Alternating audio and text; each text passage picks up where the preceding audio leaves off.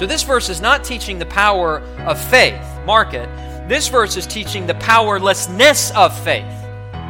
Did you get that? The verse is not teaching the power of faith, it's teaching the powerlessness of faith. In other words, it matters not how big your faith is this morning. Even if it's small, the size of a mustard seed, it can bring salvation. It can bring the power of God, because here's the point. It's not our faith that is powerful, it's God who is behind our faith that is powerful. This is Andrew Smith, pastor of Christ Reformed Community Church here in St. Johns County, Florida. I would like to extend to you an invitation to worship with us each Lord's Day at 10:15 a.m. Our address is 161 Hampton Point Drive, Suite 2, St. Augustine, Florida 32092. You can also access archived video versions of these same sermons on our Facebook page. Additionally, our sermons are broadcast live on Facebook every Sunday morning.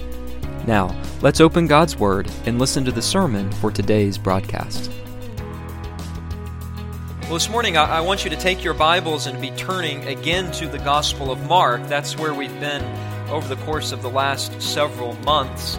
And this morning we are in Mark chapter 9. We're going to look at a larger passage of Scripture together this morning, verses 14 through 29. When you find your place there, Mark 9, 14 through 29, please stand in honor of the reading of God's Word. The title of the message this morning is simply this: A Father's Faith. A Father's Faith. Mark chapter 9, beginning in verse 14, we read, "And when they came to the disciples, that is Jesus and Peter, James, and John, they saw a great crowd around them and scribes arguing with them. And immediately all the crowd, when they saw him, were greatly amazed and ran up to him and greeted him. And he asked them, 'What are you arguing about with them?' And someone from the crowd answered him, 'Teacher, I brought my son to you, for he has a spirit that makes him mute. And whenever it seizes him, it throws him down, and he foams and grinds his teeth and becomes rigid. So I asked your disciples to cast it out, and they were not able.' And he answered them, 'O faithless generation, how long am I to be with you? How long am I to bear with you? Bring him to me.' And they brought the boy to him.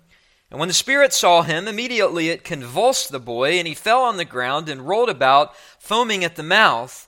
And Jesus asked his father, 'How long has this been happening to him?' And he said, 'From childhood. And it has often cast him into the fire and into water to destroy him. But if you can do anything, have compassion on us and help us.'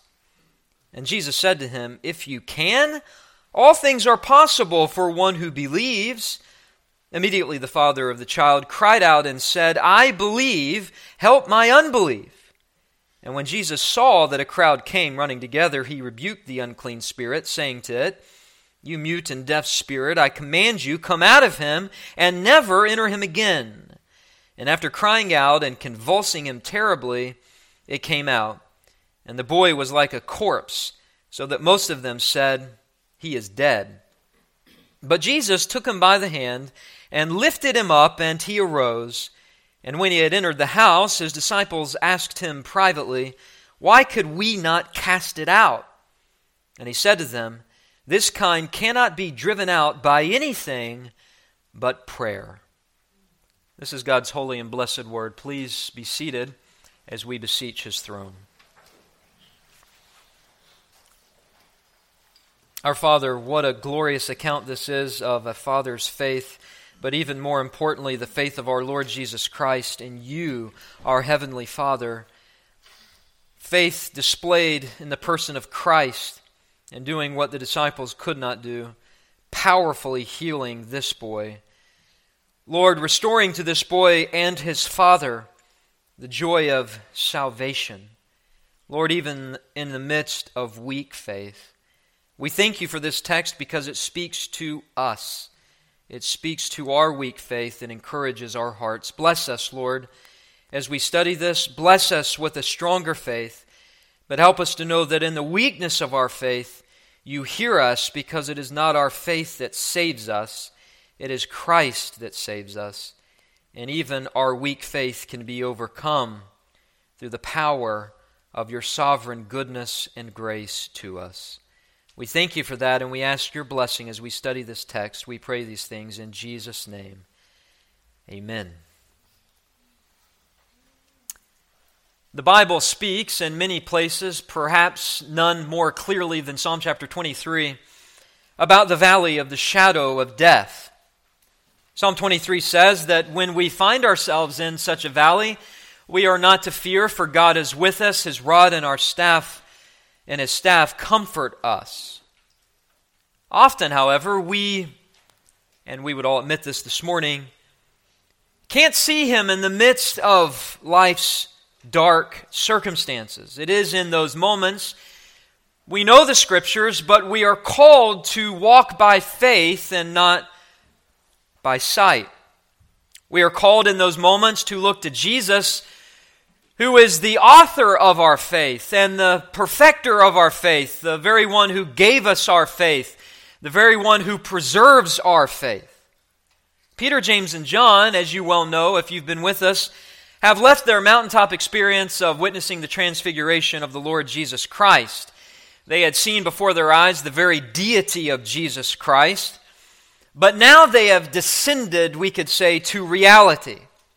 They have come down the mountain, and yet even in that conversation that they have with Jesus, it is a glorious theological conversation, not quite matching the glory that they had seen on top of the mountain, but it nevertheless was glorious. Perhaps we could liken it to Jesus' words to the disciples on the Emmaus Road, where He opened up the Old Testament Scriptures to them and helped them to see how all of the Old Testament pointed to Jesus, pointed to His mission, His identity.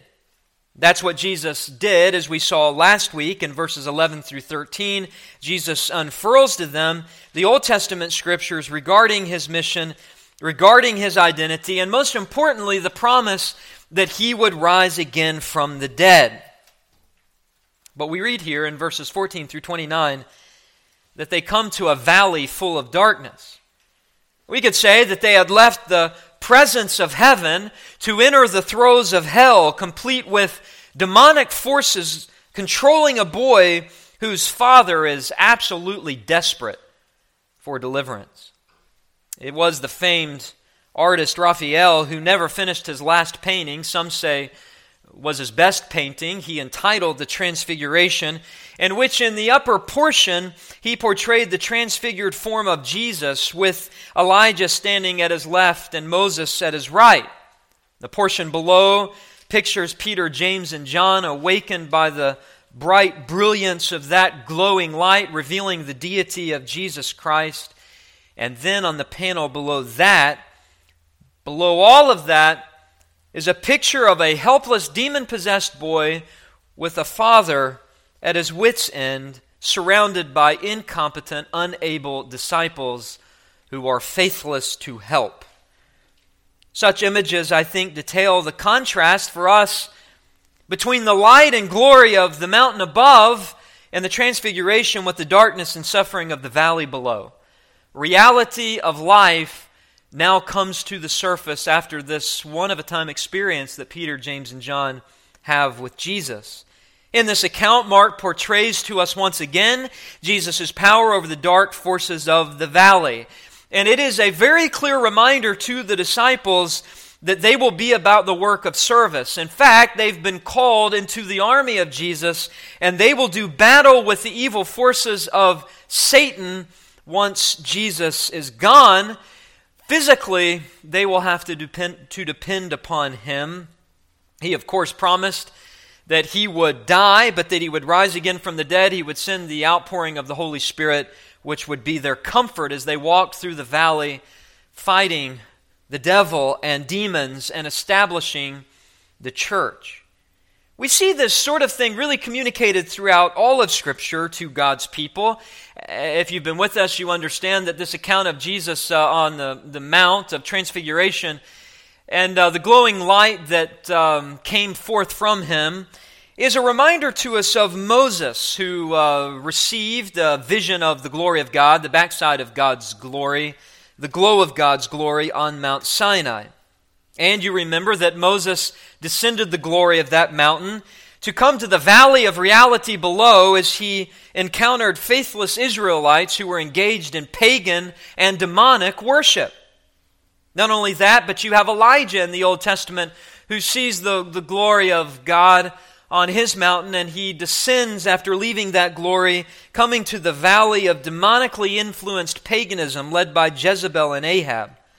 All of these incidents reminding God's people that the battle we fight cannot be fought apart from faith in the promises of God. Life is hard.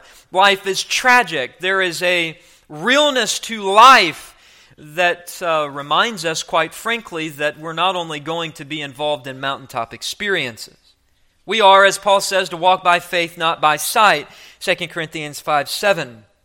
We are, as Paul says in Galatians 2:20, to live now the life that we live in the flesh, to live by faith in the Son of God.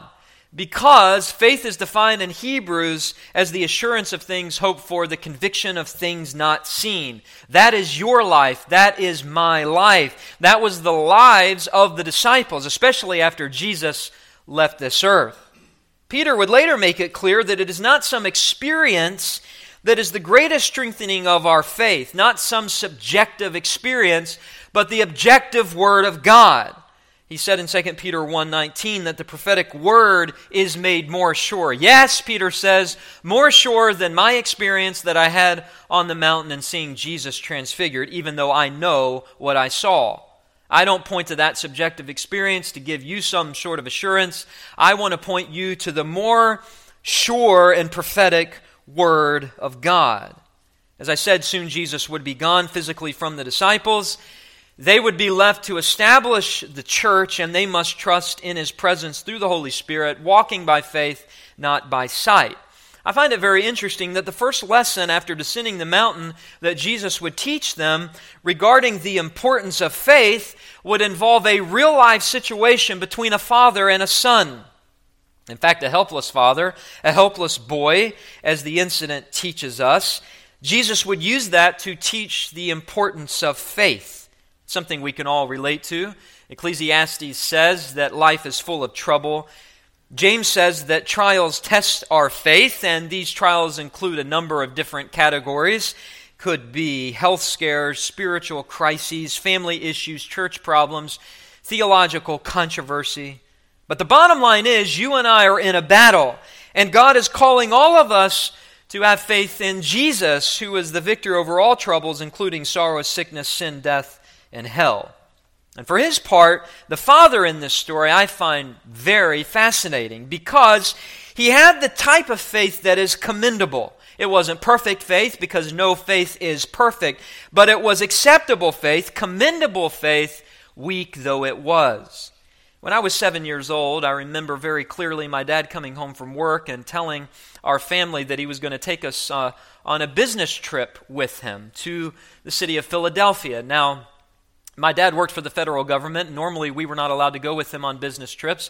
But this one, we were allowed to go with him. And so excitement and enthusiasm filled the air. But I remember my parents warning me that Philadelphia was not a safe city and that we needed to be sure we stayed close by to Mom and Dad. I never forgot that, and upon arriving, we entered a large parking garage of several stories connected to our hotel, and as we unloaded the luggage, we made our way to the elevator, and I was trying to stay as close to my parents as I possibly could because there was a large crowd around waiting for the elevator, but as everyone got on, the door began to shut before my parents realized that I was left out. And at that moment, the excitement turned to sheer panic. Not only in my heart, but in the hearts of my parents. I'll never forget the terror-filled face of my father, looking him in the eyes as the door shut and him screaming, "Son!" I get emotional about it, even talking about it now. In that moment, my parents were gone. And as a child, you think you're never going to see your parents again, and there was no one interested in helping me, by the way. There were people walking around, not offering a hand with this poor little 7-year-old boy. And after some time passed, the elevator doors opened. I saw my dad, and of course we embraced, and we cried together as the elevator took us up. And I'll never forget what he said. He said, "I don't know what I would do if I lost you." And I look back at that experience, and I apologize for getting emotional, but it is one thing to experience the helplessness of a son. It is quite another thing to experience the helplessness of a father.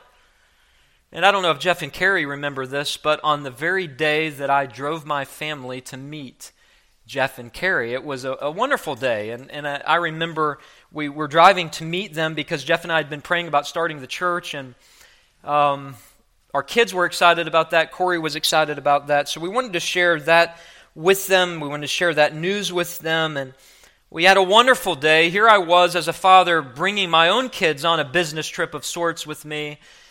I remember getting in the car and leaving, and things began to turn south very quickly as Copeland, he was only about 2 years old at the time, began to scream out in pain.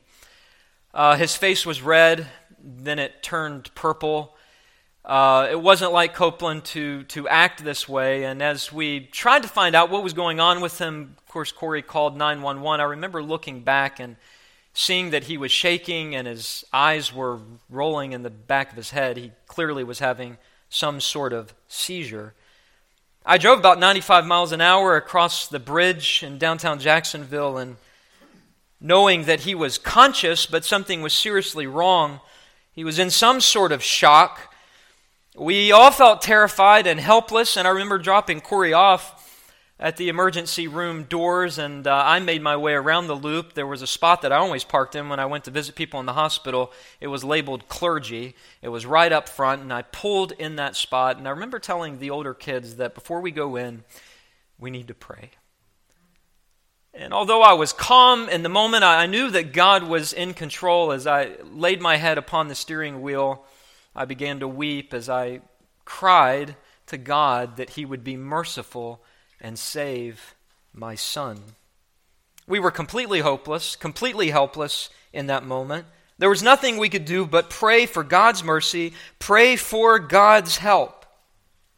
Perhaps you've experienced some sort of hopeless situation like that. Maybe a health scare, death of a loved one, financial stress, some sort of spiritual crisis.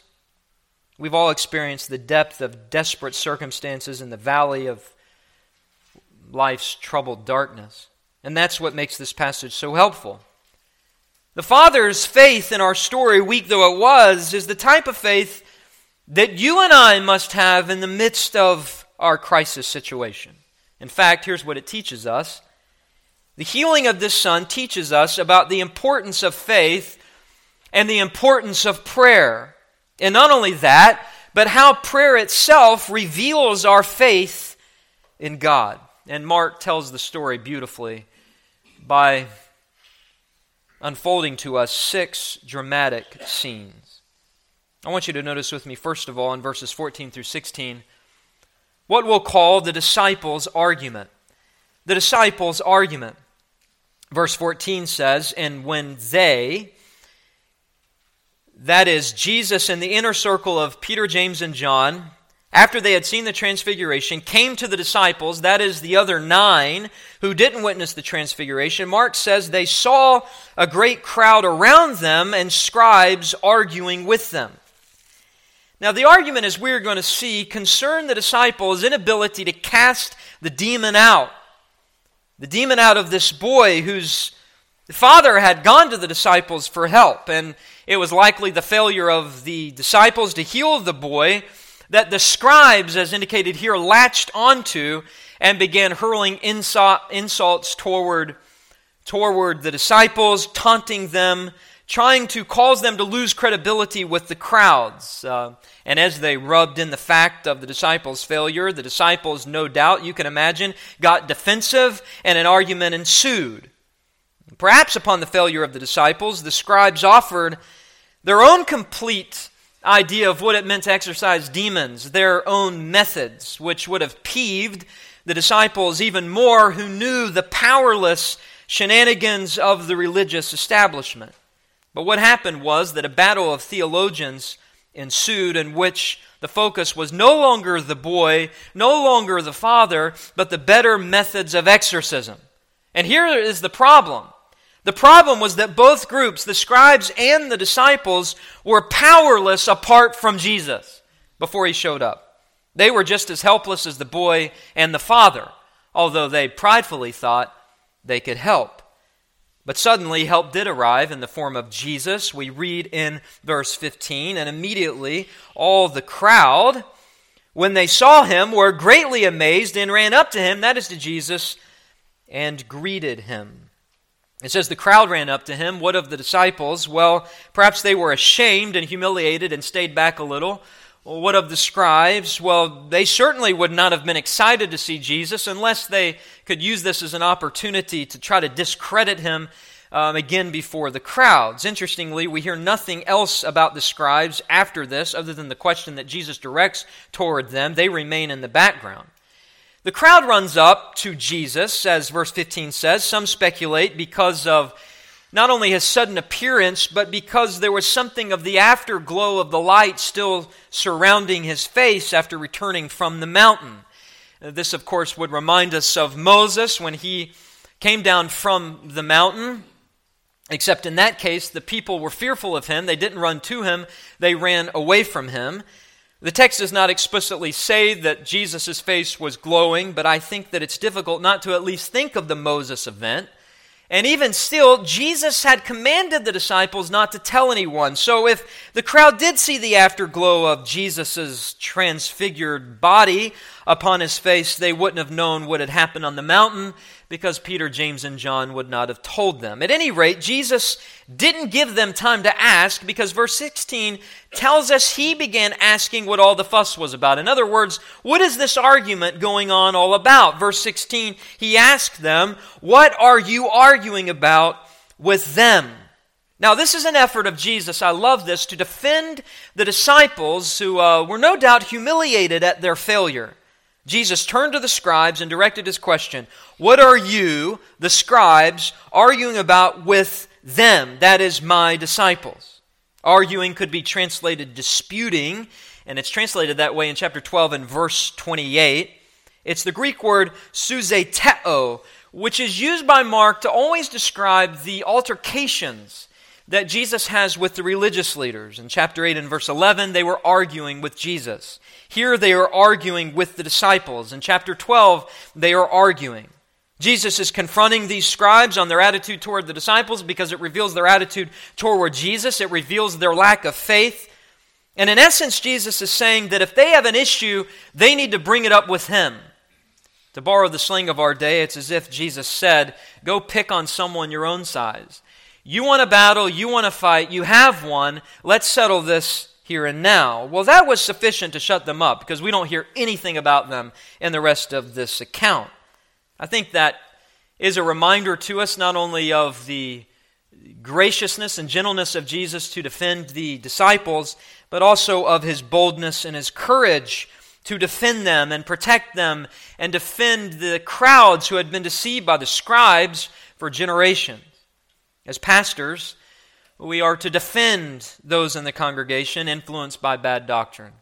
As fathers, you are to defend your families against cultural trends and dangerous worldly philosophies. As mothers, you are to defend your children from ungodly influences and friendships that could mar all the raising up of your children and the nurture and admonition of the Lord that you are pouring into them.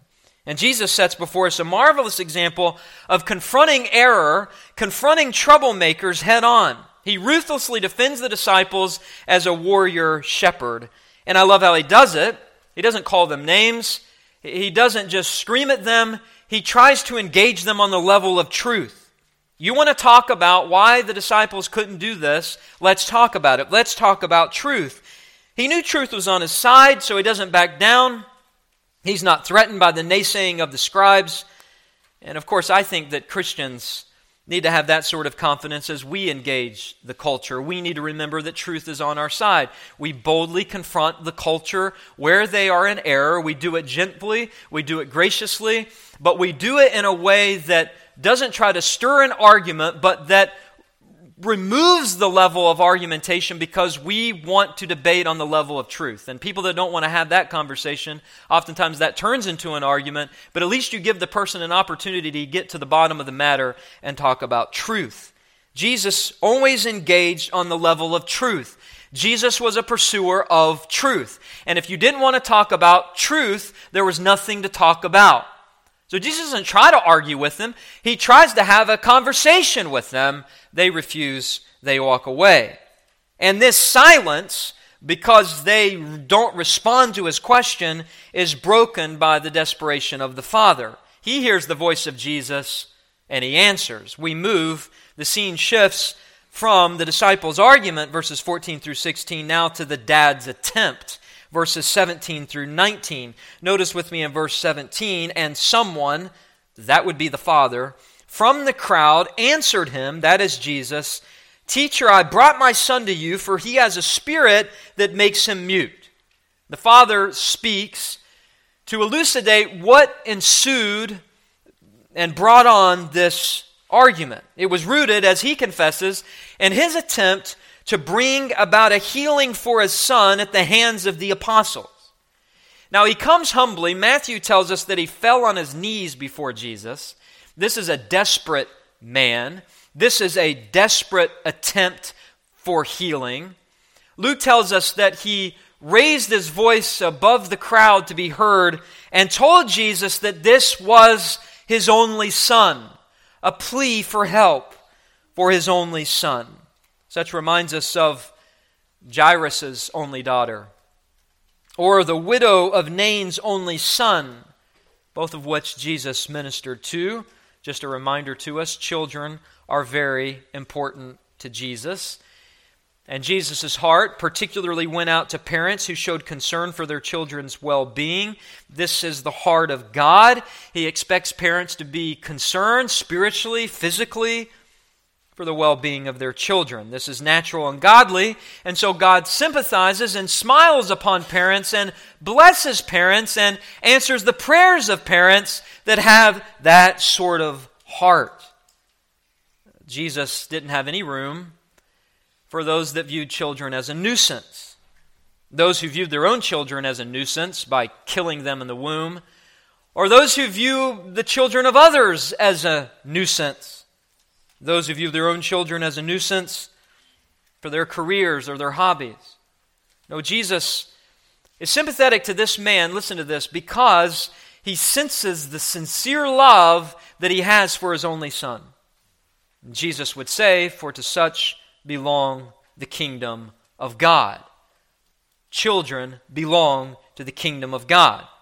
So when the Father says, "Teacher, I brought my son to you, for he has a spirit that makes him mute," what he means is that he attempted to bring his son to Jesus, but when he arrived to the disciples, he saw Jesus wasn't there. And it was at that point that he asked or the disciples offered to provide a healing, which they were unable to do. And the end of verse 18 makes this clear. Look at your Bibles. "So I asked your disciples to cast it out, and they were not able." Now we'll come to that, back to that in a moment. But notice the beginning of verse 18 as he describes the condition of his son in greater detail. He roots the condition in the force of a spirit or a demon. Into verse 17, a spirit, and he says in verse 18, "Whenever it seizes him, it throws him down. He foams and grinds his teeth and becomes rigid." This child was not simply ill with disease, he was infiltrated with demons. He wasn't merely afflicted with incurable sickness, he was possessed by an evil spirit. And what he describes in the seizing of his body, the throwing of him down, the foaming at the mouth, the grinding of the teeth, the rigidness of the body, was no normal case of epilepsy. This was no normal seizure. Evil forces were behind it. And furthermore, verse 17 tells us, according to the Father's testimony, the end of it, that this was due to a spirit. The spirit, as he says, that makes him mute. If he was mute, it's more than likely that he was also deaf. So he couldn't hear the comforting words of his Father when he had such episodes. And because he was mute, he couldn't speak forth the deep pain and despair and agony that he underwent. This poor boy was imprisoned in an out-of-control, demonically influenced body, rendering him in a helpless situation. It was only sympathetic Jesus that could understand the intensity of his pain. The boy couldn't speak it forth. The boy was hopeless. Now, just on a side note, demonic activity you see very little of in the Old Testament. Quite frankly, you see very little demonic activity even in the New Testament, aside from the transitional book of Acts. The Acts of the Apostles would have included some exorcisms. But in all of the epistles that Paul wrote, and all the epistles you find in the New Testament, there is scant little regarding demonic activity. Demonic activity in the world really didn't reach its climax until Jesus came. That is when the forces of hell marshaled themselves against Jesus and against his mission to save sinners. Because Satan's goal from the beginning, even with the first temptation, was to destroy the image of God within man. We know he didn't succeed in that. The Reformers were very, very clear on this. The image of God in man, the Imago Dei, was not destroyed, but it was marred. What was destroyed was the works of the devil. That's what Jesus came to do. You tried to destroy the image of God within man. God says, I'll send Jesus to destroy the works of the devil. But yet, demon possession was an attempt to overtake the image of God within man, to mar it beyond recognition. Not every sickness is the result of demon possession, but all sickness is the result of the fall, which was unhatched by Satan's deception of Eve in the garden.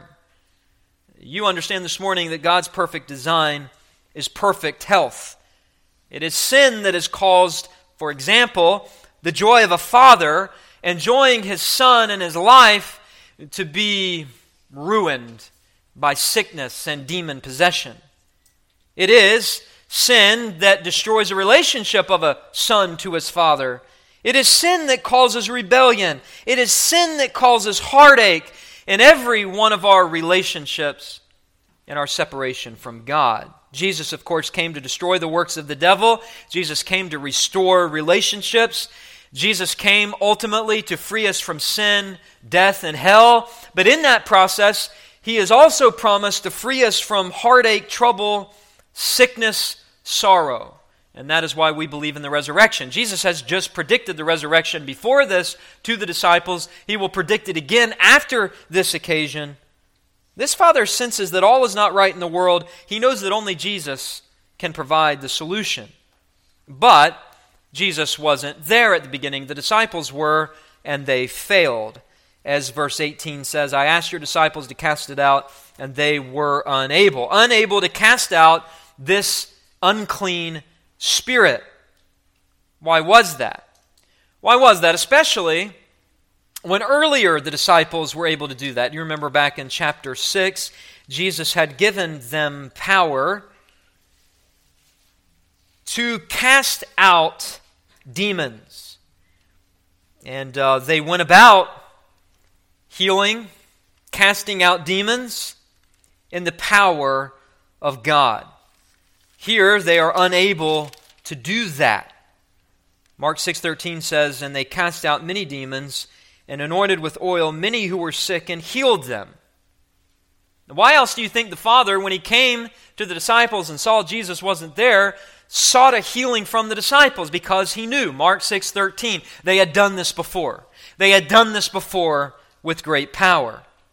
But as these verses bear out, the disciples failed. We'll see why in a moment, but the main point to understand at this point is this simple reality. Satan is still active. And the disciples need to realize they are impotent to fight Satan, listen to this, apart from faith. That application needs to be accepted by us as well. We live in a broken, messed up, fallen world. And the faster we realize that we are impotent to fight the battles we have apart from faith, the quicker we will trust God to get through. These disciples, as I said, would establish the church. What is the church? What is the ministry of the church? Well, the ministry of a local church is the body of Christ. It's the hands and feet of Jesus, ministering to our problems, helping us refute false doctrine, helping us raise our children in the nurture and admonition of the Lord. The church, indwelt by the Holy Spirit, is the church triumphant, standing with Christ, standing in Christ, and together we look in faith to Christ. We trust in His Word, we follow His Word, we hear His Word, and we encourage one another to press on in the battle. The disciples needed to understand a lesson on faith. What were they going to do when Jesus was gone?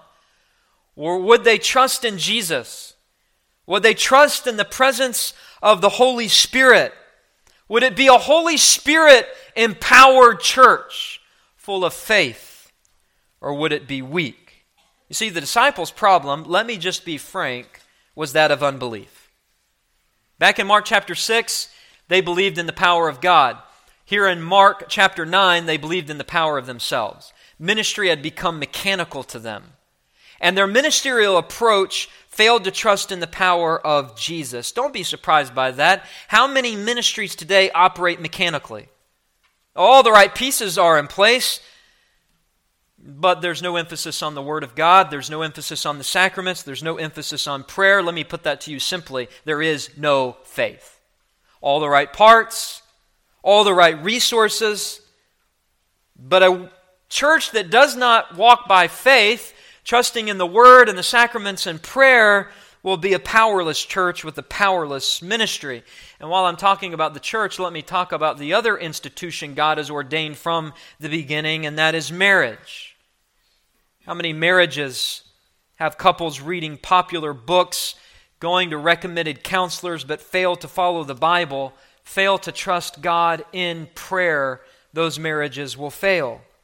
How many parents take pains to educate their children properly, shield them from the world's influences, lay down rules to follow, but fail to reach their children's hearts by instructing them in theology, failing to douse their parenting in prayer?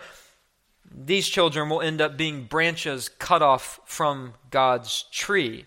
Because the reality is, whether it's ministry, the church, marriage, raising your children, we are all impotent in the face of the devil's attacks apart from trust in God and His Word. And the devil today is attacking all three: the church, the marriage, and the family. The problem with the disciples was they had all the right books, all the right techniques, all the right resources. They were trusting in themselves. They weren't trusting in the power of Jesus.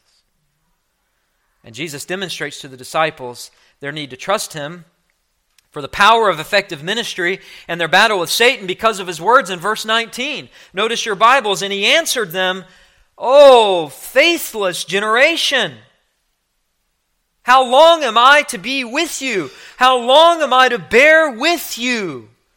Oh, that's a word in the Hebrew. It expresses deep, heartfelt emotion because Jesus was pained to see such unbelief. Now, it's tempting for us to apply this statement, "O faithless generation," just to the crowds, right? Because they were largely unbelieving. Or maybe to the scribes, because they certainly were largely unbelieving. But I think Jesus, although He is applying it to unbelief in the crowds, unbelief in the scribes, I think Jesus is applying it to the unbelief in the Father's heart. And more importantly, I think He's applying this unbelief, this faithlessness, as hard as it is for us to imagine, to the disciples themselves. You see, we have trouble recognizing that because this phrase, "O faithless generation," was taken from Old Testament prophetic grievances that God used against unbelieving Israel. For example, Deuteronomy 32, God called it a crooked and twisted generation. God called it a perverse generation, children in whom there is no faithfulness.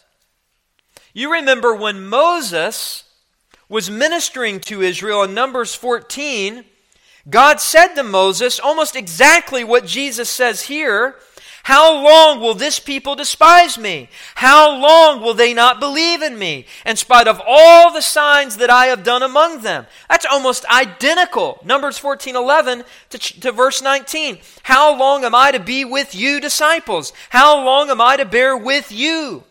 The disciples were the issue here. Sure, the Father needed more faith. Sure, there was unbelief among the crowds. Sure, the scribes lacked faith. But Jesus is rebuking the disciples not because they are actual unbelievers, but because they are acting like unbelievers, operating mechanically in the name of Jesus with no power. How scandalous. Oh, faithless generation. How long am I to be with you?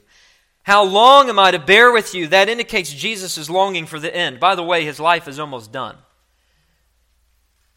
For about 3 years thus far, Jesus has walked every moment of his life, trusting every step in the Heavenly Father. For almost 3 years, he had trusted the Father, and yet he constantly had to address faithlessness. He constantly had to address unbelief. He constantly had to witness the weakness of man's faith. And so he cries out, "O faithless generation, how much more do I have to see this?" He's longing for the cross because he's longing for faith among the disciples. The disciples' failure to cast the demon out was due to their lack of faith. Don't forget that. But let's move on. In spite of the faith that Jesus saw, he had compassion on the boy. He had compassion on the father. The end of verse 19 says that he directed the father, "Bring him to me." After his disappointment and the lack of faith of the disciples, Jesus says, "Bring him to me."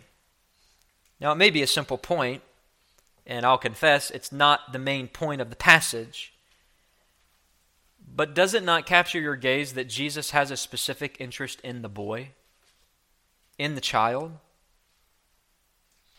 The boy is not simply a means to an end. It's not like Jesus reluctantly healed the boy just for the sake of the father's faith. The boy was no prop to serve Jesus' miraculous wonders.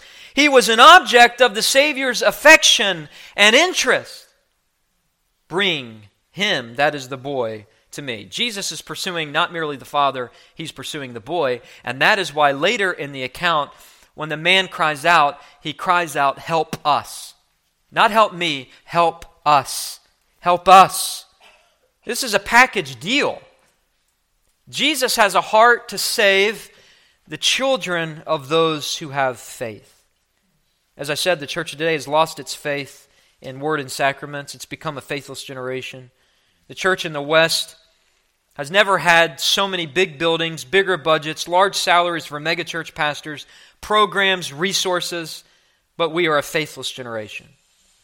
The church does not point people to Jesus, because if they did, then churches would be word-centered and not man-centered. Churches, by the way, no longer bring their children to Jesus. They no longer catechize their children. Children no longer feel connected to the church because baptism is delayed to the point they're 25, and by that point they've already went off to college, they felt disconnected from the church, and now they're more disconnected because they've fallen in love with the things of the world because their parents have never nurtured the faith in their hearts from the beginning. You're not old enough to believe. You're not old enough to repent of your sins. Baptism isn't for you. The Lord's Supper isn't for you. And then we hire youth pastors barely out of college who aren't even as mature as some of the youth in the church to spearhead some campaign to save our children from the world, the flesh, and the devil. And yet these same youth pastors are marked by the world's ways. They operate according to the flesh, and in some measure they do more for the devil than they do for God. Church is to be a covenant family. We are to tell our children to go to Jesus because Jesus invites the children just as he invited this boy. Jesus invites the children to come. We see that beautifully here. And where is our faith in that way in which God works? God is a God of covenant. God makes covenants with believers who have children to whom he has made promises that if they have faith and if they repent, they can receive these conditional promises. Where's our faith in that? Where's our faith? Let me put it to you this way. This is not popular, but where is our faith that God builds the church from within? I mean, we hear all the time, well, God's got to build his church from without. Sure he does. There's converts, there's people that come in, and we want that, but God grows his church from within. This is part of the covenantal scheme going all the way back to the Old Testament. And I find it very interesting that there are constantly parents bringing their children to Jesus, and Jesus always shows an interest in these children. This is very personal. Bring him to me. Bring the boy to me. But the scene shifts yet again. We've seen the disciples' argument, 14 through 16, the dad's attempt, 17 through 19. Now we see in 20 through 22 the demon's aggression. And we'll move a little quick here, but Mark highlights just how desperate the father was, how severe the boy's plight. Verse 20, they brought the boy to him, and when the spirit saw him, immediately it convulsed the boy. He fell on the ground, he rolled about, foaming at the mouth. And Jesus asked his father, how long has this been happening to him? And he said, from childhood. And it has often cast him into the fire and into the water to destroy him. But if you can do anything, have compassion on us and help us. In addition to what the father had already told him that occurred in verse 18, being thrown down, foaming at the mouth, grinding the teeth, becoming rigid, now happens. Verse 20, when the spirit saw Jesus, it convulsed the boy. He fell on the ground. He rolled about, foaming at the mouth. Here we go again. All of it unfolding before their eyes. And Jesus asks, how long has this been happening? Jesus is like a calm physician. He asks not because he doesn't know the answer, but to show the father that he is sympathetic to his pain. He's sympathetic to what the father has gone through. And he wants to highlight the severity of the situation for the crowd. How long have you dealt with this? So as the crowd listens, faith can be conjured up in their hearts. And the father answers at the end of verse 21 and on into verse 22, well, from childhood. And it's often cast him into the fire and into the water to destroy him. The man just unloads. Jesus has given him the opportunity to unburden himself, and the man says what occurs to him, but then throws in the fact that there were even times throughout the child's life in which the Spirit would try to throw him in water and burn him, and throw him in the water and drown him. Jesus is drawing out this answer to enable the father to be better prepared, to be more thankful once his son was healed. Jesus knew this father needed to rehash his pain in order to sense the depth of gratitude that he owed to Jesus once his son was healed. Jesus didn't need the information to perform the recovery. He's omniscient. He's showing this man that this man was in the presence of a sympathetic, merciful, personal Savior, not some impersonal, mechanical force, probably, quite frankly, the way the disciples were making it out to be. Arrogantly thinking they can say and do apart from faith in God. Such is a reminder to us, I think, again, that we are to weep with those that weep. The father, knowing Jesus' caring heart, pours his heart out to him. And Jesus wants this father to pour his heart out because he wants the father to know the depth of the situation, that he must acknowledge this is a battle between God and Satan. You're not winning, and the disciples didn't win, but I can win for you. And even still, as Jesus draws faith out of the father, reminding him of his desperation, the father reveals a lack of faith. Did you see that at the end of verse 22? He says to Jesus, but if you can, do anything. Have compassion on us and help us. Again, the plural pronouns. Have compassion on us, help us. If you go back with me to chapter 1 for a moment, you may remember, although it's been a while ago, in verse 40, the leper who came to be cleansed. And he came to Jesus in verse 40, imploring him and kneeling, very similar to this father. But notice what he says. He says, if you will, you can make me clean. That's not what the father says. Verse 22, he says, if you can. The leper says, if you will, can you? If you choose to, you can. No, this father says, if you can, will you? That is, if you're able, will you? Apparently, there was a level of doubt in his heart. His faith is waning. When he first came to the disciples and he thought Jesus was there, he had strong faith. That's why he brought his boy to Jesus. But when the disciples failed, listen to this, his faith failed. And I want to tell you this morning that your trust better not be in people. I hope that your trust is not in me. Because my trust is not in you.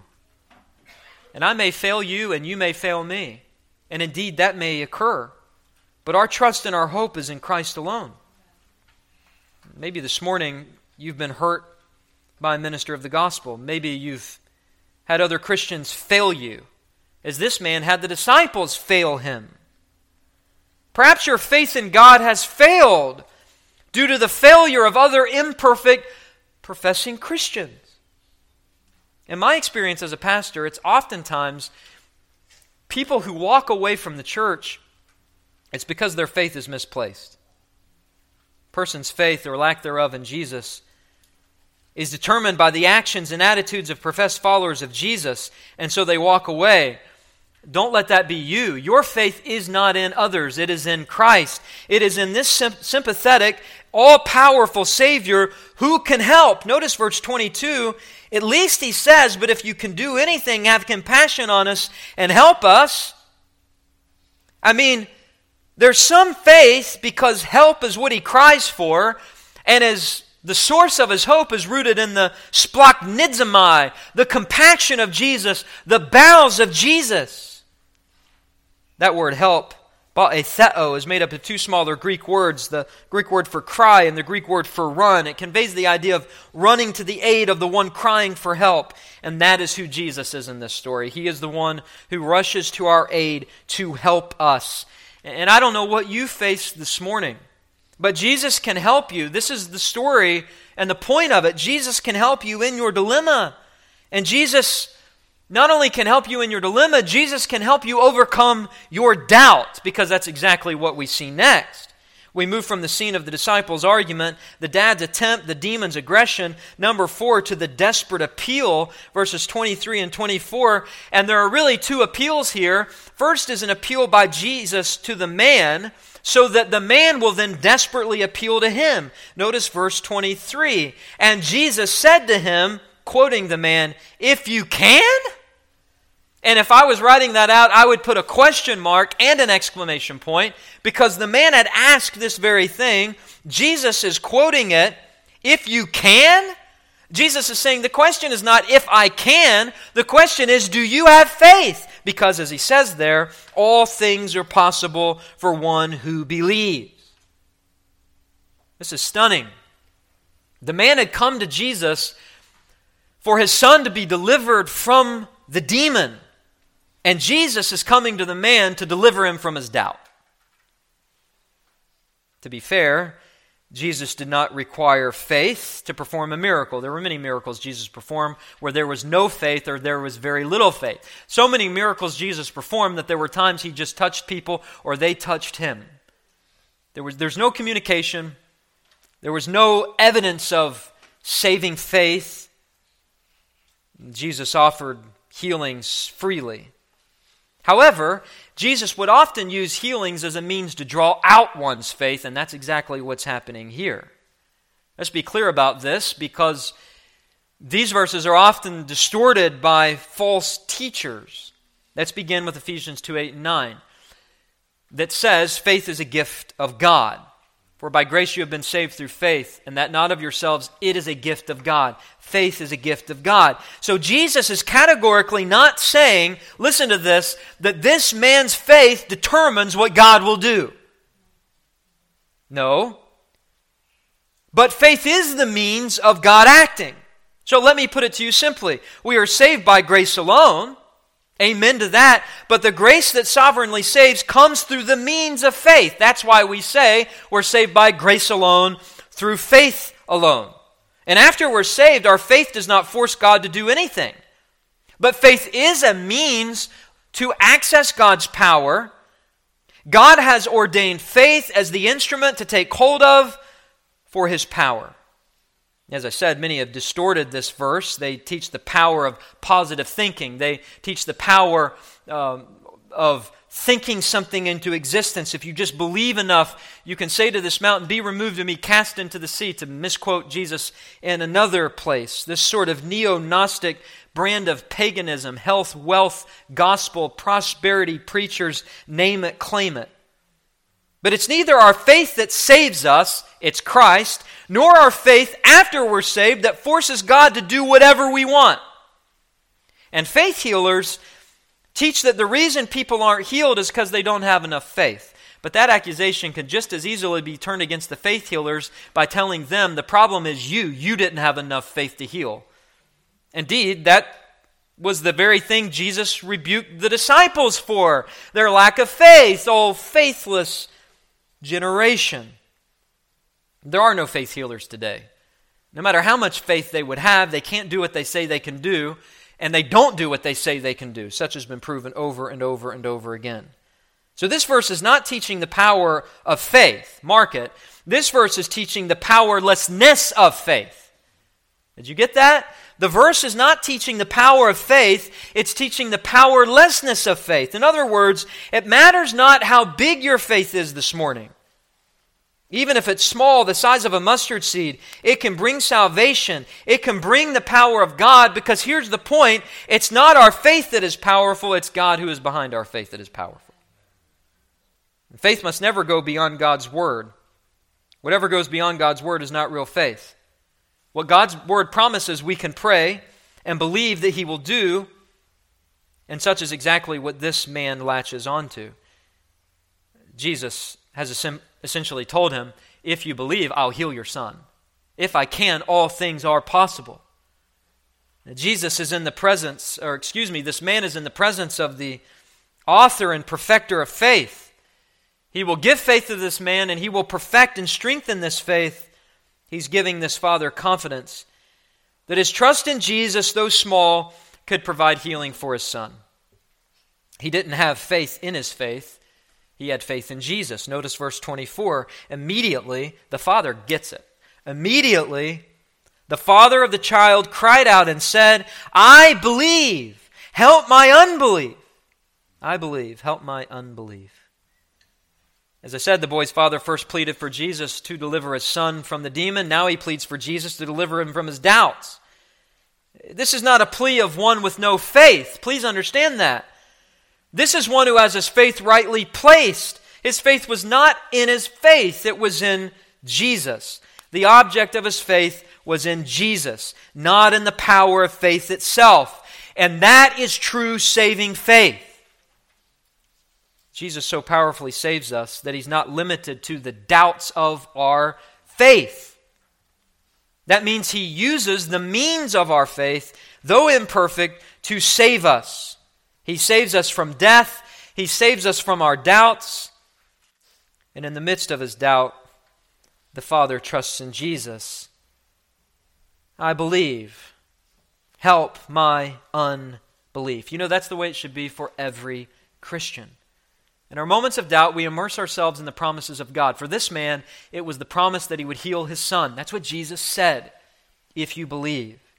The man had faith. Jesus would heal his son because Jesus said that. He's resting in the promise of Jesus, not the strength of his faith, but actually in the weakness of his faith, so that the strength of God can be highlighted. And when faith calls in the midst of doubts and fears of the valley, God always answers, because now we move, number 5, to the divine's authority. Verses 25 through 27. Not wanting to be known merely as a faith healer, Jesus sees the crowd growing. They're curiosity seekers, more people with no faith. So He acts quickly. Verse 25, when Jesus saw that the crowd came running together, He rebuked the unclean spirit, saying to it, You mute and deaf spirit, I command you, come out of him and never enter him again. Instantly, permanently, eternally, the demon is rebuked. It's instant, it's permanent. Stark contrast to the inability of the disciples, the power of Jesus on display. And ironically, Jesus is demonstrating the type of faith He was calling for the disciples and the Father to have. He has faith in His heavenly Father, and He proves successful. He knows His Father will hear His requests. Jesus desires to heal. He has the power to do it. But, notice your Bibles, verse 26, not before the boy has another raging fit. A last-ditch effort by the demon to subdue and destroy the boy. Verse 26, after crying out and convulsing him terribly, it came out. Remember, the boy couldn't speak, so the boy's not crying out. These are the shrills of the demon himself, crying out, convulsing him terribly. No doubt foaming at the mouth, the boy was. But it says the demon came out. And the boy was like a corpse. He had always grown rigid. That was part of the seizures. But now it appears he's dead. And so most of them said, the end of verse 26, he is dead. Now, we're not going to get into this morning whether he was dead or not, because we don't know. The crowd thought he was dead. Perhaps he was dead. But in my mind, there is no doubt that at a minimum, this is a picture of death and resurrection. Verse 27, but Jesus took him by the hand and lifted him up, and he arose. The term arose, anastemi, is used throughout Mark 8:31, Mark 9, verses 9 through 10, Mark 9, verse 31, Mark 10, verse 34, to describe Jesus' own raising from the dead. This healing is a picture of the power of Jesus to raise the dead. The power of Jesus over death. By the way, we know that because of what happens next. The next scene, verse 30, beyond our current scene, they went on from there, passed through Galilee. He didn't want anyone to know, and he was teaching the disciples, saying to them, the Son of Man is going to be delivered into the hands of men. They will kill him, and when he is killed, after 3 days, he will what?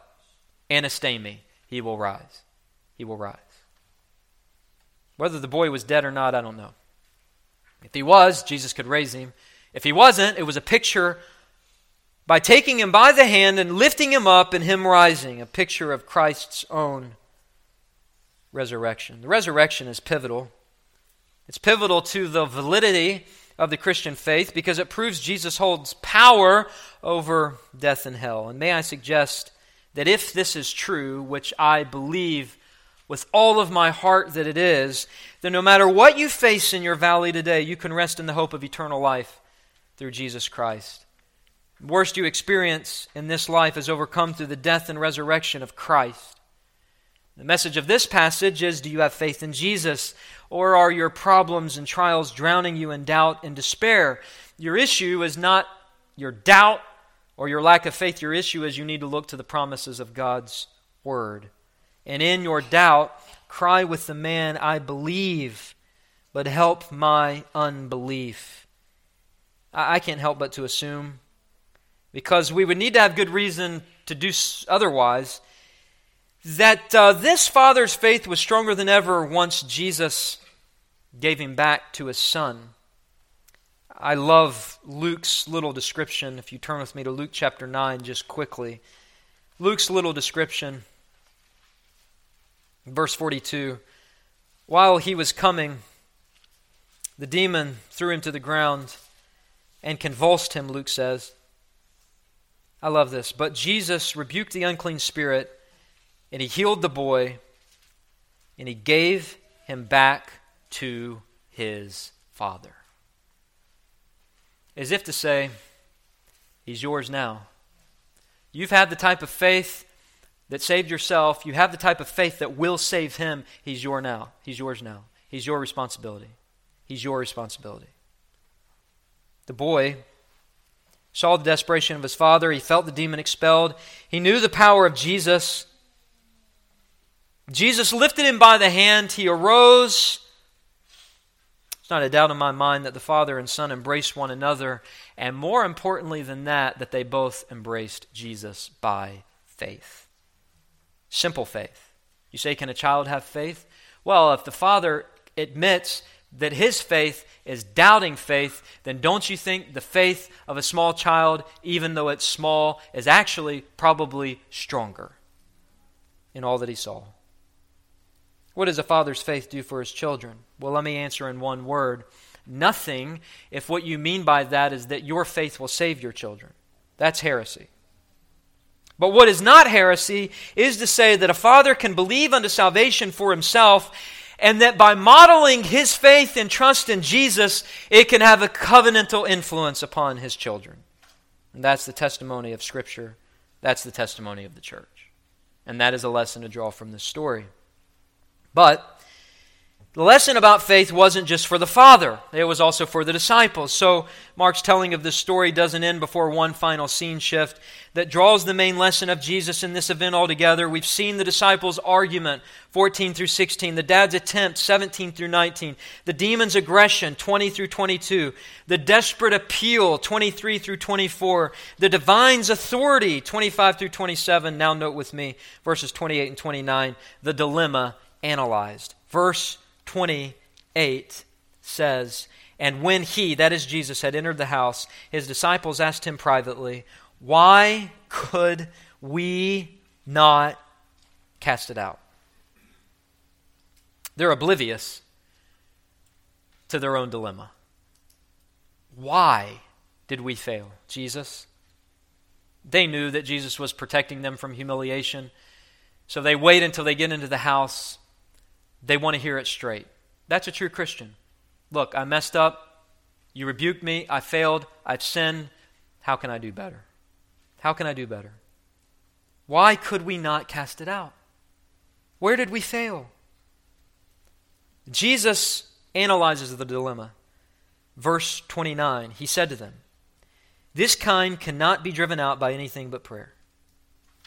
Well, see, the problem was not that they didn't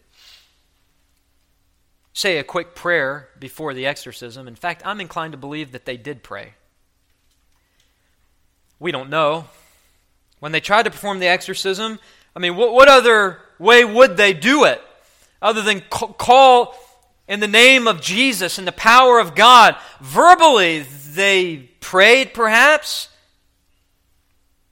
but their faith was not in God. It was in the words they used.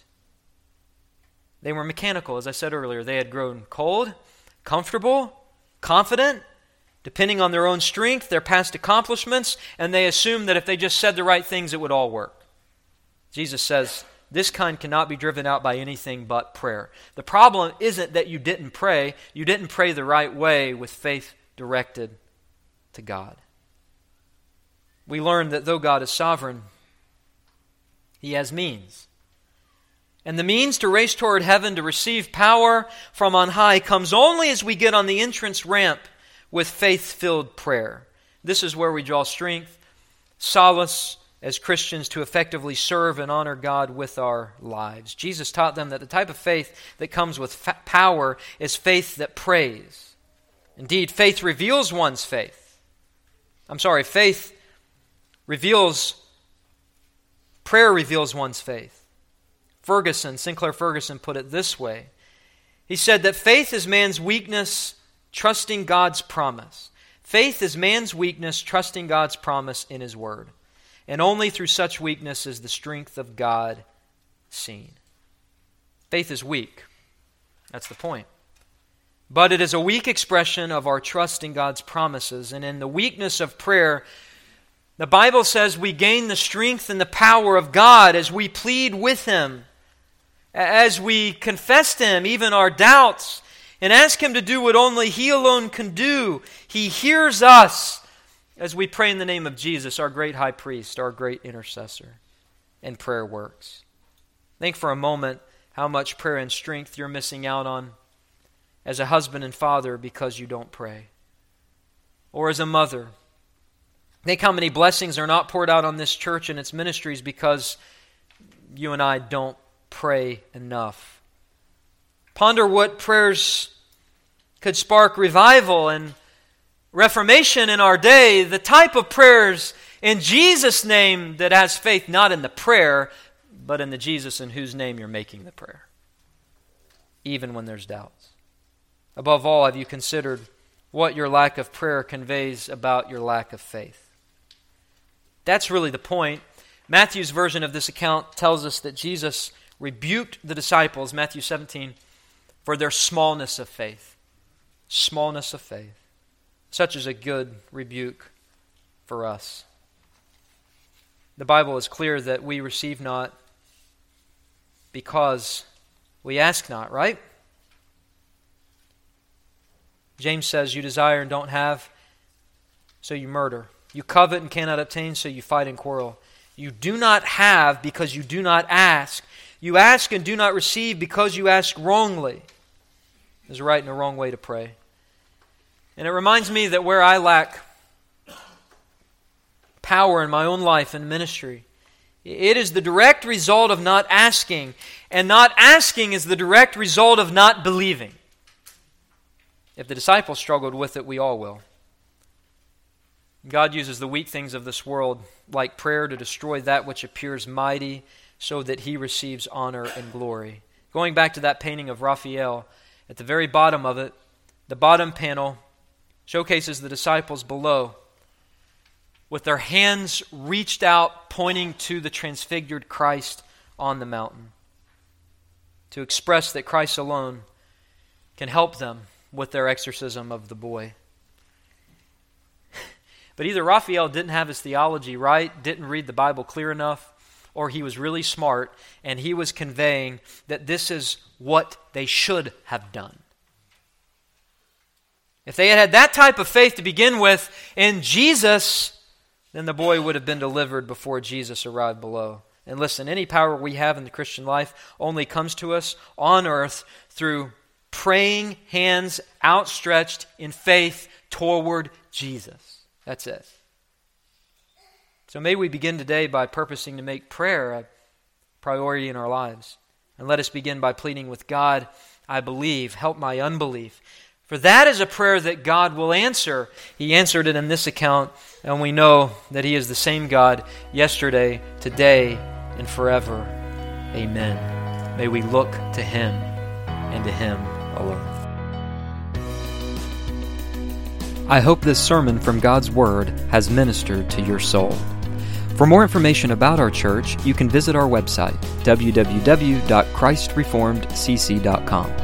Also, for access to more sermons, articles, and a podcast I host entitled Today in Church, His Story, you can visit www.pastorandrewsmith.com.